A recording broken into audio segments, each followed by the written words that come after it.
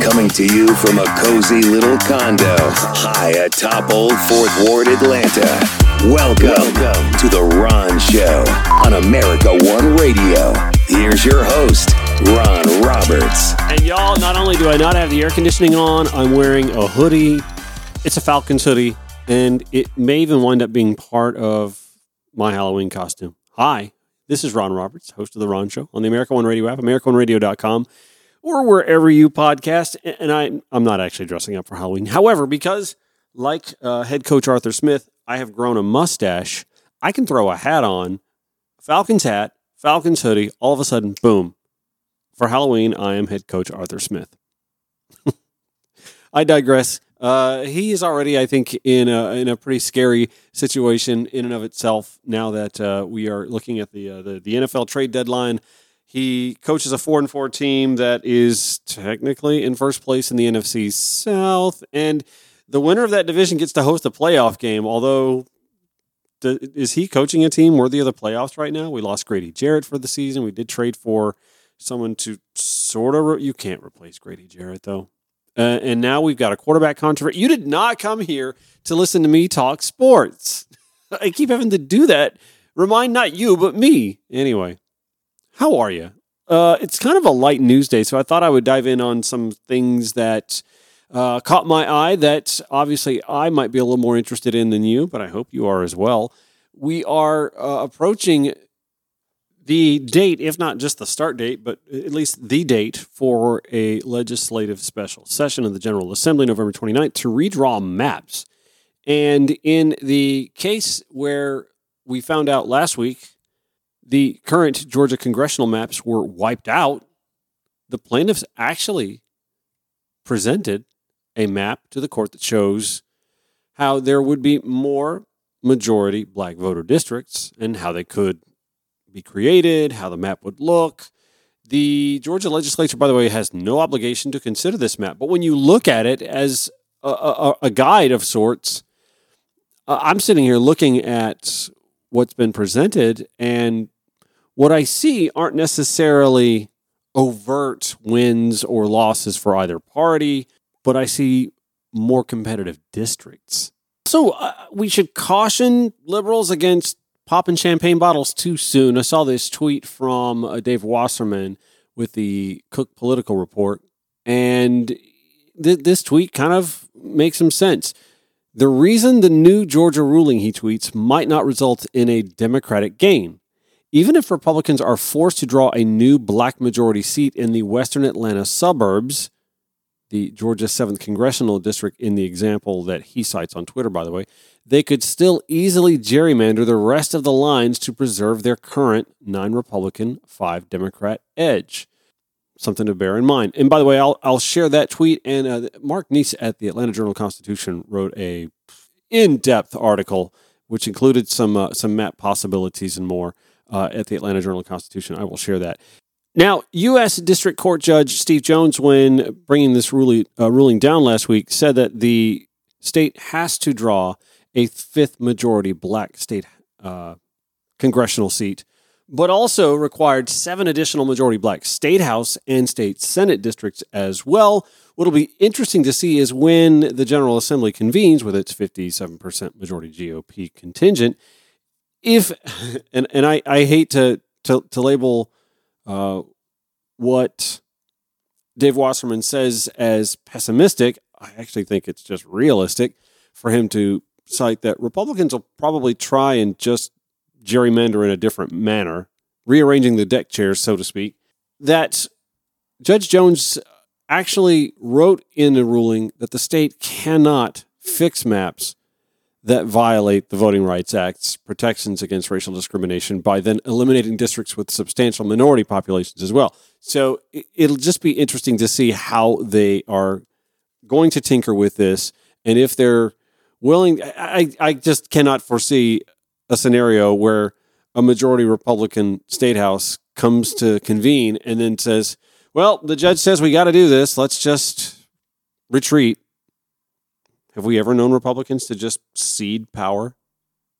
I mean, we actually only need look no further than Alabama, where they had a similar court ruling that they pushed to the Supreme Court, and then the Supreme Court didn't come to their aid, and then they just decided to ignore it until they were, through the judicial system, forced to redraw their maps. So, and we only have literally about 12 months before voters are going to be choosing new congressional representation in what district, new state house representation in which drawn districts, and Senate as well. So it'll just be interesting to see how this all plays out and how swiftly, if at all, the state legislature remedies their three maps to the satisfaction of the U.S. District Court system. We are, after all, talking about a party with a large chunk of its base who was then and still is in large part unwilling to accept the results of the 2020 election. So, incidentally, while this special session will take place on or starting November 29th, I'm kind of unclear if they're going to try and do this in one day or if that'll have an extended session beyond that. Anyway, there is some reporting that there may actually be more on the agenda than just redrawing maps. In the wake of a rise in anti-Semitic behavior in the state of Georgia, even before the Israeli-Hamas war sort of riled its ugly head here a few weeks ago, we were dealing with leaflets left on lawns and projected messages, and that's even ramped up a little bit. In fact, you know what? The debut of WABE's Politically Georgia show, which of course has been the Politically Georgia podcast from the Atlanta Journal-Constitution all this time, featuring Bill Nigut as host, debuted yesterday, and this was the first topic of discussion. Over the weekend, we saw another very distressing, disturbing sign of anti-Semitism displayed in the Atlanta area. A group that calls itself the GDL projected a laser image on Interstate 75 in Cobb County on a bridge that essentially praised Hitler. They went on and sent out social media attacking Jews. This is an organization that has unfurled banners over highways with hate messages about Jews. And we're starting to learn, thanks to our colleague Chris Joyner, that many of these activities that they're involved with are also ways that they raise money for the organization. Exactly. It gives them notoriety. Sometimes they actually live stream these incidents, and they get donations from donors far beyond the U.S., really. And look, I mean, Politically Georgia, we like to kind of roll back the curtain sometimes and let our listeners peek behind what we do. And in this case, I'm a proud member of the Jewish community here in Atlanta. I often get texts and emails and messages about various acts of anti-Semitism or others around the community. And it's a debate whether or not to amplify this. And after I talked to some community leaders over the weekend, I decided to tweet it and amplify it. And there's now an active investigation in Cobb County. But it is always that balance about, by talking about this, we don't let it fester in a vacuum, but also we do bring attention and we give them the attention they crave. So it's a debate, but I think in this case, it's one of those where we've seen Georgia leaders condemn it unequivocally. Republicans, Democrats, nonpartisan leaders say that this sort of acts of hate have no place in Georgia. That was an exchange from Bill Nigut, who you remember used to be on Georgia Public Radio, now on the Politically Georgia podcast, along with Tia Mitchell, and that was the voice of Greg Bluestein, both from the Atlanta Journal-Constitution, who you heard speaking there earlier. I should also, by the way, point out that the AJC's Patricia Murphy was on the Politically Georgia podcast and show as well yesterday. I don't know if she's a regular or not. Anyway, getting back to the legislative action, this discussion came up in yesterday's episode.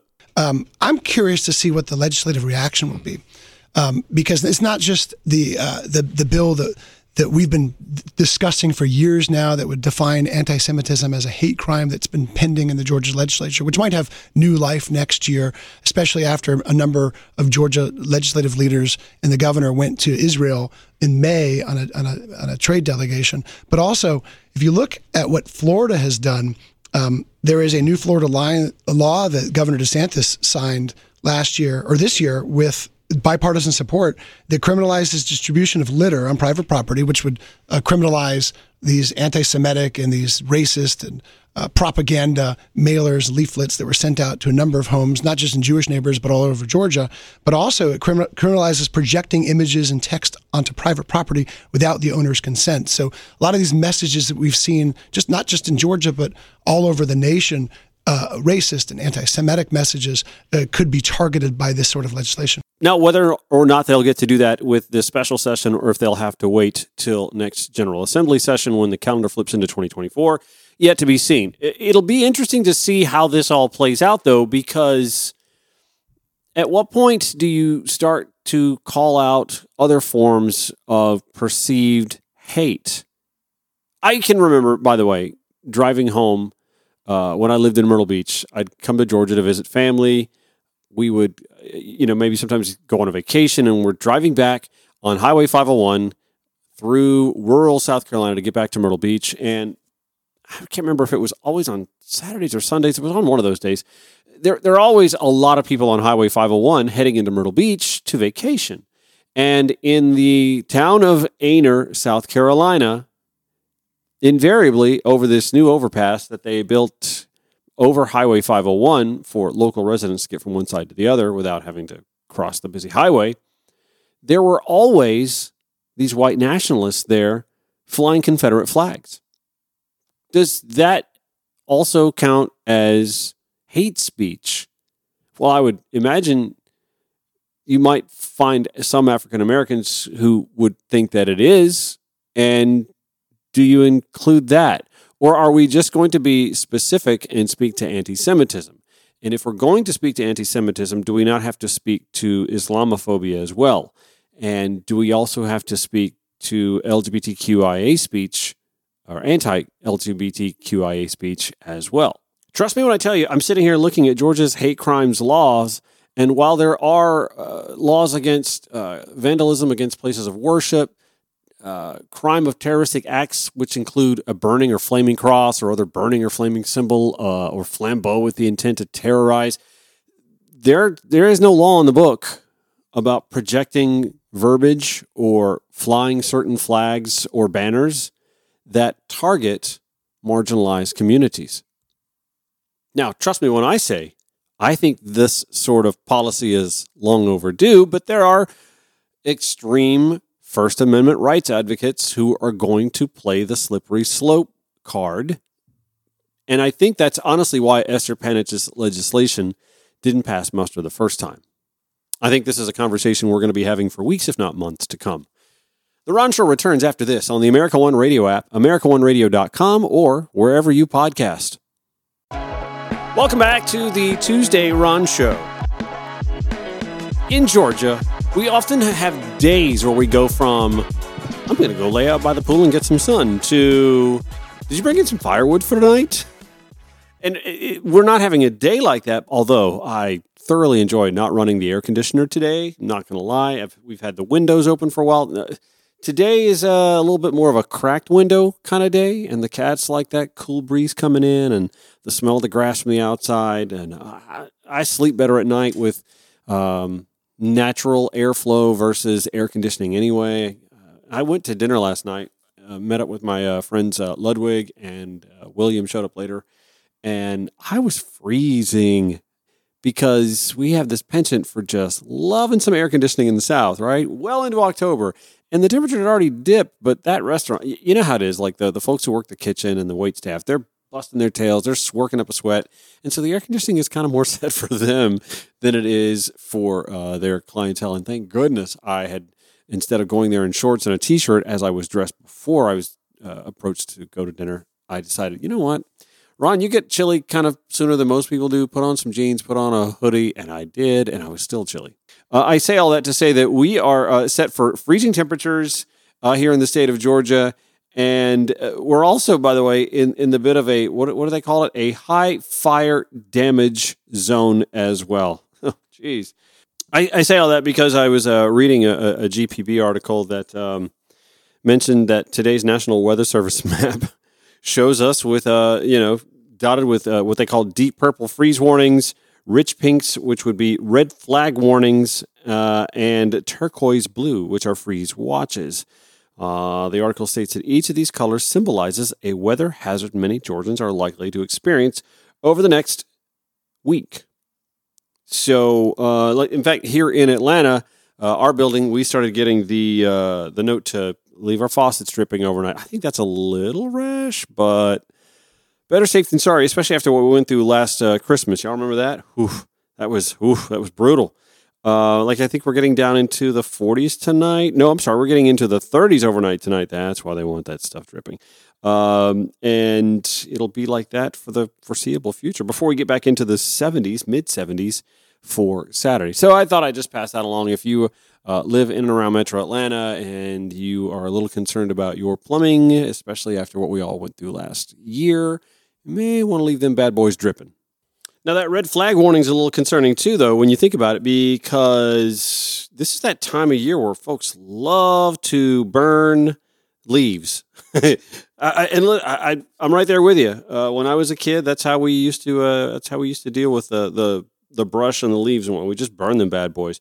But with the drier air and the lack of precipitation that we've had here for quite a while, actually, a brush fire, even if you think it's contained, could become something more severe. And the last thing we want to do is be to our neighbors what the Canadian wildfires were to us a lot of this past spring and summer. So use caution, heed warnings, and if there are burn bans where you live, of course, obey those local laws.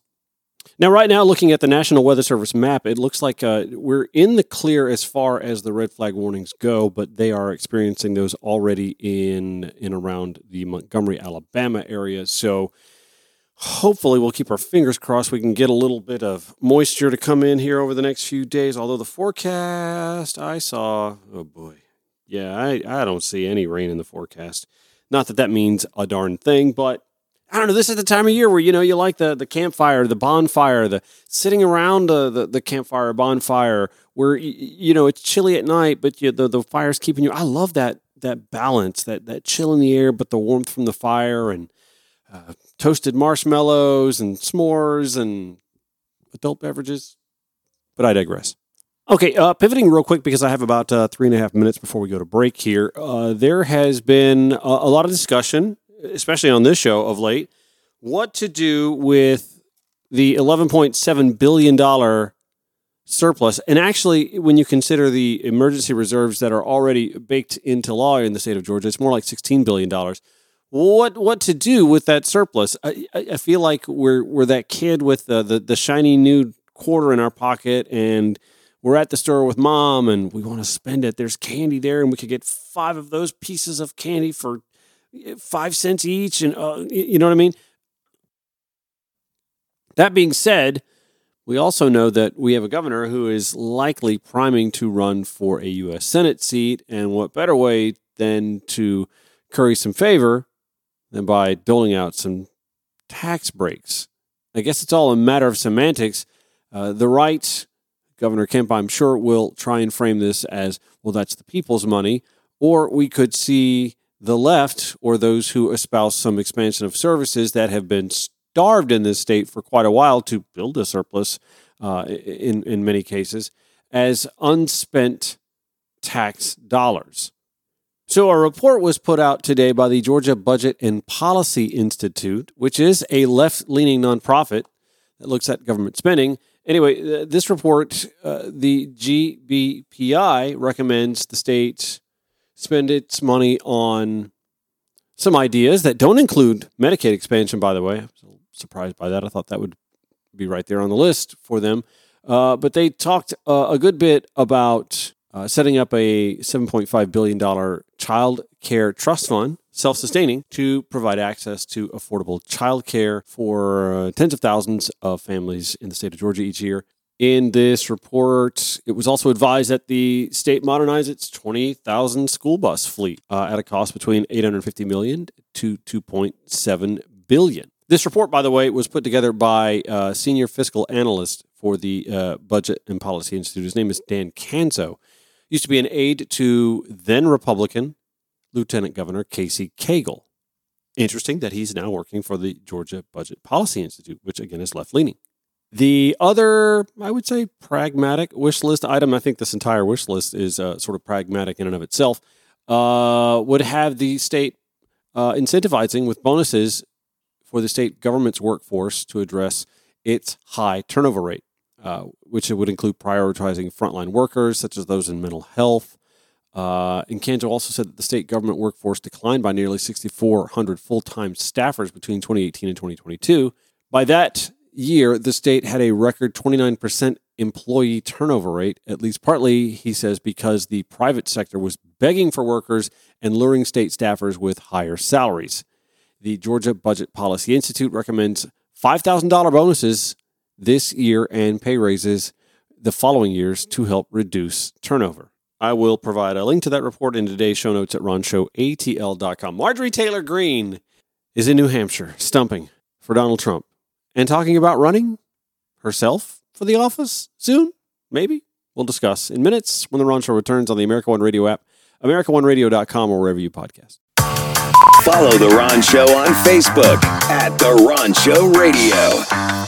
The Ron Show on America One Radio. Show notes. Tomorrow, joining me will be Dom Kelly, who's been on the show before. He is the co-founder and CEO for the New Disabled South and the New Disabled South Rising Political Action Committee. He and I will discuss the story we talked about yesterday after listening to testimony from two judges in the state of Georgia who told a Senate Human Rights Subcommittee that the Georgia Department of Family and Children's Services sought to detain special needs kids that could not be placed, like jail. Think of that. I mean, to get them out of hotels, to get them out of their offices, to detain them by other means. By the way, Senator John Ossoff was co-chairing that subcommittee. He appeared earlier today on the Atlanta Journal-Constitution and WABE Radio's Politically Georgia podcast. We'll have some audio of that as well when we discuss that bombshell statement given yesterday by two judges at the subcommittee with Dom Kelly from the New Disabled South and New Disabled South Rising. I also hope to talk to him a little bit about the Republican push to increase cash bail for several more offenses, minor and misdemeanor offenses. In the wake of the last time he was here, he dropped that stat on us. It's one of those things that I'll never forget. Upwards of 2/3 of those imprisoned throughout the United States suffer from either a physical and or mental disability. And as I'm reminded, his Twitter or X handle is _tattooed Jew. I cannot help but want to discuss Israel and Palestine. He has, from just the temperature check I would check on his Twitter activity, to the surprise of many, this really does surprise a lot of folks when you find that there are Jewish Americans who are sympathetic to those in Gaza. And as a matter of fact, we just saw this breaking here a few minutes ago, another Israeli bombing of what appears to be an apartment area in a Gazan refugee camp. And by the way, there's already some media pushback towards the Israeli military on this attack. Wolf Blitzer talking to an IDF spokesperson earlier. Let me give you a little taste of that back and forth. We were focused again on a target, a senior commander, Wolf, and we'll be updating you with more data as the hour moves ahead. But even if that Hamas commander was there amidst all those Palestinian refugees who are in that Jabalia refugee camp, Israel still went ahead and dropped a bomb there, attempting to kill this Hamas commander, knowing that a lot of innocent civilians, men, women, and children, presumably would be killed. Is that what I'm hearing? That's not what you're hearing, Wolf. We're focused on this commander, again, who you'll get more data who this man was, killed many, many Israelis. We're doing everything we can. It's a very complicated battle space. There could be infrastructure there. There could be tunnels there. We're still looking into it, and we'll give you more data as the hour moves ahead. But you know that there are a lot of refugees, a lot of innocent civilians, men, women, and children in that refugee camp as well, right? This is the tragedy of war, Wolf. I mean, as you know, we've been saying for days, move south. Civilians that are not involved with Hamas, please move south. Yeah, I'm just trying to get a little bit more information. You knew there were civilians there. You knew there were refugees, all sorts of refugees, but you decided to still drop a bomb on that refugee camp attempting to kill the Hamas commander. By the way, was he killed? I can't confirm yet. There'll be more updated. Yes, we know that he was killed. About the civilians there, we're doing everything we can to minimize. I'll say it again. Sadly, they are hiding themselves within civilian population. And again, we are doing this stage by stage, and we're going to go after every one of these terrorists who was involved in that heinous attack on the 7th of October. Wolf. Naturally, Israel has every right to defend itself and to seek retribution for those who committed heinous atrocities on October 7th. However, I have to just kind of draw a line and pivot and say, I really wish they were doing more to minimize the civilian casualties in Gaza. I just do, and I'm not going to lie. I get a little feedback from time to time from folks anytime I talk about this. Why are you pro-Hamas? I'm not pro-Hamas. Why are you an anti-Semite? I'm not an anti-Semite. I'm not even going to legitimize that sort of accusation with much conversation. That is not the case. I happen to be pro-humanity. I'm pro-two-state solution. I can be pro-Israel without being pro-Netanyahu as well. I legitimately think Benjamin Netanyahu manages to avoid a lot of the blame for, and I'm not going to sit here and say that the attack on October 7th was asked for or called for, anything like that, but the table was set. The table had been long set for something to happen, and in an unspeakable manner, it did. And see, you can't even have that discussion without the fear coming off as being, well, Israel had it coming to it. See, that's not at all. It's such. We've been dealing with this for decades. This conflict, this Arab-Israeli conflict, this Arab-Jewish conflict for centuries in that region, and they're just again. I'm pro-humanity, pro-two-state solution. I'm anti-senseless death. I've always been, and this goes back to my opposition to our invading Iraq. I'm very much against, painting with a wide brush when it comes to military action. I like surgical a lot better. It took care of Osama bin Laden. I happen to think the Israeli military, and by the way, its intelligence is second to none globally. I happen to think I have an immense respect for their capabilities to do things in a more surgical manner, and yet that's not the choice being made. As for those who say, well, why don't they just leave? They're being told this is going to be bombed. Why don't they just leave? Well, in a lot of cases, first of all, where to? Where do you go? You go to the south, you find that the Egyptian border is closed. You are surrounded by walls everywhere else.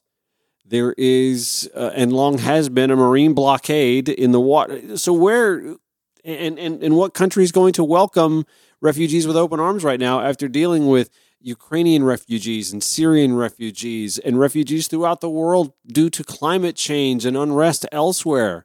Where? And also, if you can, just for a second, think like the Palestinian might think. Every time there is retreat for the Palestinian, they lose land, they lose settlement. We've all seen those maps that show you what the two-state solution looked like in the 1940s and the 1960s, then the 1970s. the 1980s and the 90s and today, it's like a dissolve. It's almost like putting a big piece of cotton candy in the water and you just watch as it continues to dissolve. There is that very real fear. You leave, there's nothing to come back to. Very real fear of that. Again, make no mistake, I am all for getting those who perpetrated horrible acts on October 7th. Get them, bring justice to them. I just happen to think swinging with a wide brush only injures and kills nearly, 10,000 innocents now? And how does that bring the two sides any closer together? Okay, enough of that. I said I was going to talk about Marjorie. Marjorie Taylor Greene in New Hampshire stumping for former President Donald Trump as he's running for the nomination again in New Hampshire, the first primary on the calendar in January. And while she's there stumping for Donald Trump, she was more the story than Donald Trump and his 91 indictments and this, that, and the other. Listen to how WMUR TV9, an ABC affiliate in New Hampshire, handles her story. There we go. Yeah, thank you. In Donald Trump's political movement, she is something of a folk hero. She's always tip of the spear. Congresswoman Marjorie Taylor Greene lived up to the hype for a crowd of MAGA volunteers at Trump headquarters in Manchester Monday morning, urging them to keep up their work to return the former president to the White House. I serve in the dirty, nasty, disgusting swamp in Washington, D.C. And it is Democrat-controlled with Joe Biden in the White House. He doesn't even know he's there. His dementia is so bad. Hold up. Who's got dementia? How about the man who can't get Sioux Falls and Sioux City right? A very big hello to a place where we've done very well, Sioux Falls. Thank you very much, Sioux Falls. Yeah, he's reminded. So Sioux City, let me ask you, how many people come from Sioux City? How many people? Huh? Hey, Marge, what do you think happened there, hon? He doesn't even know he's there. His dementia is so bad. This week in D.C., Congress will be fighting over Greene's motion to censure Congresswoman Rashida Tlaib for alleged anti-Semitism and controversial comments about the war between Israel and Hamas. Some people criticize the censure resolution as going too far, that the Congresswoman should have the right to say what she wants. How do you respond? Well, Congress has the right to censure her as well. And any member of the United States should not be so hateful to our greatest ally, and that's Israel. This is the woman who, by the way, blamed California wildfires on space lasers controlled by the Rothschilds. This is Greene's first ever trip to the Granite State. Her status as a staunch Trump ally and her connection to the MAGA Republican base could eventually make her a more frequent visitor. Are you somebody we should consider as a potential presidential candidate down the road sometime? Maybe we'll see what happens. I certainly love my country, and I'll do everything I can to protect it. And there are definitely Republicans who want to see the Congresswoman back here in New Hampshire for future election cycles as well. I think she's a straight shooter. I think she's for the people. She's everything we need. In Manchester, Adam Sexton, WMUR News 9. Y'all, that's New Hampshire. I mean, lest you think that, MAGA morons don't just exist in the South, y'all. That's not just a Southern thing. That's New Hampshire. Oh, boy. No, speaking of presidential aspirants, I guess we should point out, by the way, that former Vice President Mike Pence, who was right there in Trump's camp until January 6, 2021, and is too afraid to speak ill of the former president in any meaningful way, much like Ron DeSantis, which is why neither one of them really get any traction. Anyway, Mike Pence dropped out over the weekend, or suspended his campaign, I guess I should say. That always means dropping out. The latest polling from Iowa, another one of the early primary states, shows Donald Trump still below 50% in Iowa, so you're saying there's a chance. But get this. Ron DeSantis continues to lose his grip on second place. Now he is tied, a virtual tie for second place, with Nikki Haley at 16%, the both of them. Tim Scott at 7%, Vivek Ramaswamy at 4%, Chris Christie at 4%, Doug Burgum at 3%, Asa Hutchinson at 1%. Did they take Mike Pence out of this poll? He wasn't even on there, which may explain why he dropped out. Trump has a similarly commanding lead in New Hampshire with Nikki Haley and DeSantis. And I thought I remembered once upon a time, Chris Christie had a second place showing in New Hampshire. Now he's looking like he's a fourth place aspirant. In South Carolina, Nikki Haley's state, the state she was governor in, that Tim Scott is a senator from, 53% support Donald Trump. Nikki Haley, a distant second, trailing by 31%. She has 22% of her own state's voters. Florida Governor Ron DeSantis at 11%. By the way, there's the vicious rumor that Eric Erickson spent time on today on his show, talking about the fact that, the rumor that Ron DeSantis wears lifts in his shoes because height is something that they need to be focusing on. By the way, Tim Scott from South Carolina in fourth place in his own state with just 6% of potential South Carolina primary voters. Y'all, Donald Trump is not just the presumptive nominee. Something, and it's not 91 indictments, something major would have to happen for him not to be the nominee for the Republican Party's presidential ticket. And make no mistake, Marjorie's up there shaking hands and kissing babies. Ugh, bless them babies. Because she wants to be his vice presidential pick. Fathom that. And y'all wonder why I spend so much time hand-wringing over the dissonance with grassroots organizers here and around Atlanta because of Cop City, or because of the Israeli-Palestinian conflict and the hyperbolic, I believe, labeling of President Joe Biden as a genocide president, or unhappy folks who still have student loans to deal with because he hasn't been able to handle that on his own. While the right is coalescing around indicted and Madam Batshit, the left is coming apart at the seams. Quick break, back after this. Final segment of the Ron Show for Tuesday. As we talked earlier in the show, and long before the Israeli-Hamas, the attack on Israel by Hamas on October 7th and the military action since then, long before then, we've seen a rise in anti-Semitic behavior and rhetoric and the litter on the lawns and the projecting statements on overpasses and buildings, demonstrations across the street from synagogues. This has been going on for months, if not years. We saw a spike in anti-Semitic behavior, white nationalist behavior, during the Trump presidency as well. So there are folks who are rightfully on edge. This earlier today from a Senate subcommittee where Senator Jon Ossoff, who is a Jewish American citizen, secured a commitment from federal law enforcement to protect Georgians from anti-Semitic threats.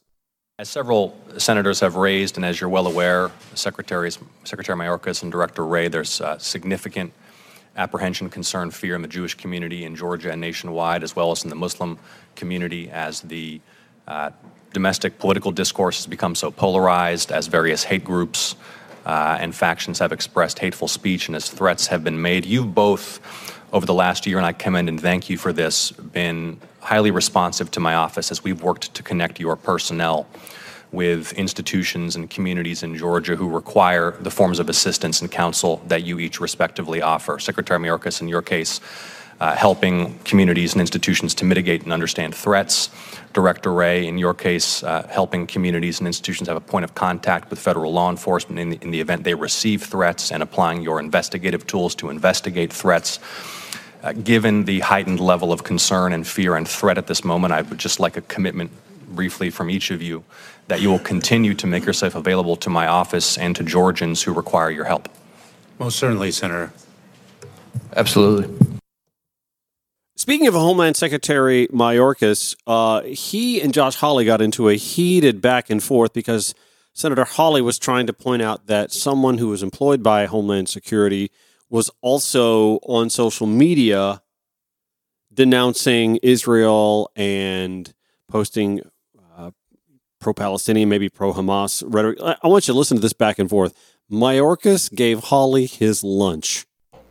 May your conscience haunt your dreams until your last breath. Palestine will be free one day. F apartheid Israel and is any Israeli. This is pretty extreme rhetoric, don't you think? Senator, I do, and I think there is a distinction between espousing or endorsing terrorist ideology and speech that is odious, that does not rise to that level. Fair enough. This person works for you. This is Nuja Ali, an employee of the Department of Homeland Security, who posted these comments on October the 7th. That's not all she posted. She also posted this graphic. Now, this is a fake graphic, I want to be clear, but I think we understand it. This is a paraglider, a Hamas paraglider, depicted here with a machine gun flying into Israel. She posted it under her online alias with the celebratory Free Palestine. Mr. Secretary, what's going on here? Is this typical of people who work at DHS? This is an asylum and immigration officer who is posting these, frankly, pro-genocidal slogans and images on the day that Israelis are being slaughtered in their beds. What have you done about this? 4 things I'd like to say to you. Number one, your question to suggest that that is emblematic of the men and women of the Department of Homeland Security is despicable. I'm sorry, what have you done? This person works for the Department of Homeland Security. Have you fired her? That was one of 4 answers. Have you fired her? One. Have you fired her? Don't come to this hearing room when Israel has been invaded and Jewish students are barricaded in libraries in this country and cannot be escorted out because they are threatened for their lives. You have employees who are celebrating genocide, and you are saying it's despicable for me to ask the question? Has she been fired? Mr. Chairman. Mr. Secretary. After the consumption of Senator Hawley's time, I'd like to speak. Has she been fired? This went on for a couple more minutes, and then Secretary Mayorkas, asking for some time to respond after Hawley's time had expired, went off. I would, and I'm not sure I'll limit it to 60 seconds. That's fine. Number one, what I found despicable is the implication that this language, tremendously odious, actually it could be emblematic of the sentiments of the 260,000 men and women of the Department of Homeland Security. Number one. Number two, Senator Hawley takes an adversarial approach to me in this question, and perhaps he doesn't know my own background. Perhaps he does not know that I am the child of a Holocaust survivor. Perhaps he does not know that my mother lost almost all her family at the hands of the Nazis. And so I find his adversarial tone to be entirely misplaced. I find it to be disrespectful of me and my heritage. Mm-hmm. And I do not expect an apology, but I did want to say what I just articulated. Thank you. Mr. Chairman, can I just respond since he has referenced me personally? Senator Hawley, we need to move on. Senator Romney, you're... Oh, no, he didn't get to respond. Josh Hawley, by the way, seems to be unaware that, it takes time to fire somebody. It's not like you see on TV. You walk in, the boss walks in and looks at the person, you're fired. It just doesn't work like that. I just had a cat sitting next to me who just took off. You're not fired, baby. Poor Dooley. God, the audacity, the chutzpah of a man who helped incite an insurrection wants to act holier than oh, man. The performance artistry of that guy. Anyway, I just wanted to share that with you before we left. That is going to do it for today's Ron Show. We'll be back here tomorrow, 5 to 6 p.m. on the America One Radio app, AmericaOneRadio.com. Lots of show notes from today. I'll have them for you at RonShowATL.com. And don't forget, tomorrow, Dom Kelly from the New Disabled South and New Disabled South Rising PAC will be joining us to talk about cash bail and detaining special needs foster kids in the state. Ugh. We'll see you then. Have a good one.